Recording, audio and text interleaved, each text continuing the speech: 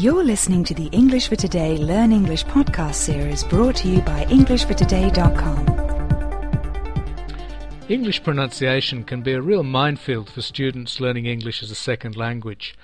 Not only is it not a very phonetic language in terms of pronunciation, that is, we don't say the words as they're spelt, but there are also, as the quoted lines below show, many words in English that are spelt the same way but have different pronunciations depending on whether they're a noun or a verb.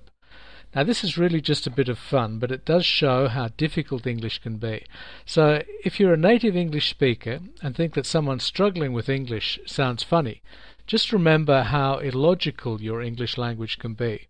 I'm going to read these lines mainly for those learning English. Those who already speak English as their first language will know how this should be pronounced. But for those of you who don't, read the blog posting at the same time as you're listening to this, and you'll see how difficult English pronunciation can be. We polish Polish furniture. He could lead if he got the lead out.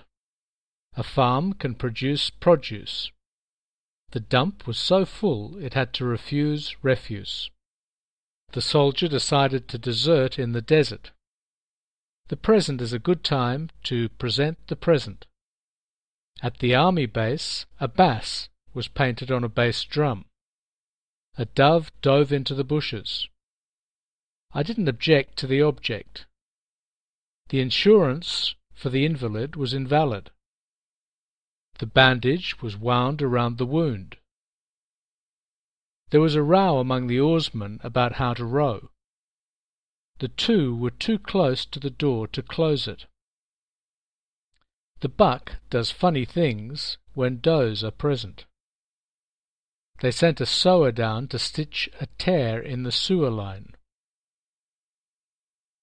To help with planting, the farmer taught his sow to sow. The wind was too strong to wind the sail. After a number of Novocaine injections, my lips got number. I shed a tear over a tear in my shirt.